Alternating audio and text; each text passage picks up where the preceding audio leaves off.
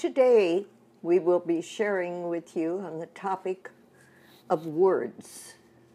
Let's begin with a word of prayer.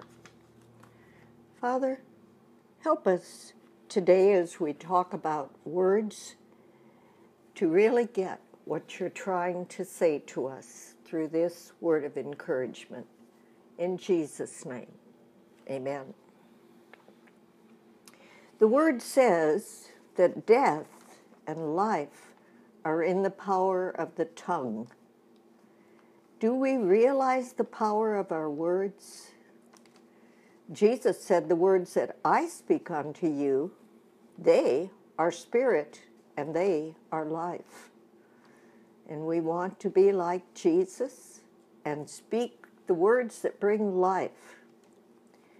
Our words come from our heart, from what we are thinking. And we need the help of the Holy Spirit to see the connection between what we're thinking and what we're saying. Yeah, I'd like to share an experience that I had related to this.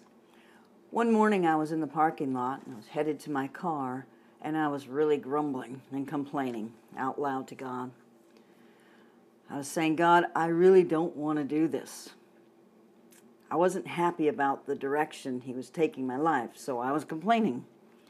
And the Holy Spirit rose up inside of me and said to me, "Stop saying that." He said it in a confirming, corrective tone that stopped me right in my tracks. What happened was my self-talk was coming out of my mouth.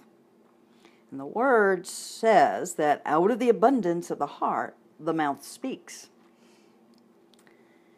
Well, He wasn't angry with me. He said it because of what it was doing to me inside. It was His love. Sometimes we need to hear the truth spoken in love. Isn't that right, Mary Lou? Yes, the Holy Spirit gives us a gentle course correction so that we get back on the right track with our words. And I'll tell you, I've had to have a lot of those course corrections. He tells me I need to cast down every negative thought. We need to change our thinking because as a man thinks in his heart, so is he. As we fill our heart with God's good word and good promises, our words will become positive words that bring forth life. Our words also have an effect on others. That's right. Our words can lift them up or bring them down. And the Bible says words can bless or curse. When we or someone else says something out loud long enough times, repeatedly, these words become truth, a perception in our minds, whether it's really true or not. Yes, words produce pictures in our minds. I've always loved the scripture verse in Proverbs 25. A word fitly spoken is like apples of gold in pictures of silver. What a beautiful picture it paints in my mind. You know, sometimes, though, our words don't have this beautiful effect. Yeah, some of us are still carrying the pain of abusive words throughout our lives, which created a negative image of ourselves, leaving us with the feelings of low self-esteem, of not being good enough, not worthy, even deeper, not worthy of being loved. This creates a trust issue. And this is why we have difficulty in trusting others, trusting ourselves, and trusting God. Perhaps you are struggling with this. That's one of the reasons we're doing the podcasts, our main one, in fact, to bring you encouraging words that will bless your life.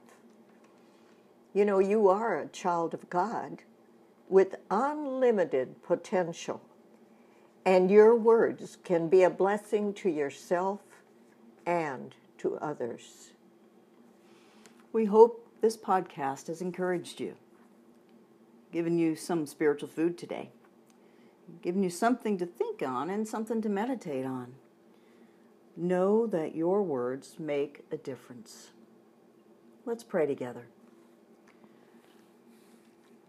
Holy Spirit, help us to search our hearts, to become more positive. Show us when we are being negative and correct our course, please. Heal the wounds in our hearts from words others have spoken over us. Let us experience the love of the Father today. In Jesus' name, amen. Amen. You've been listening to A Word of Encouragement with the Marys, Mary Lou Thompson and Mary DeFalco. Remember, you can always reach the Marys at their email address, themarys@live.com. Thanks for listening to A Word of Encouragement.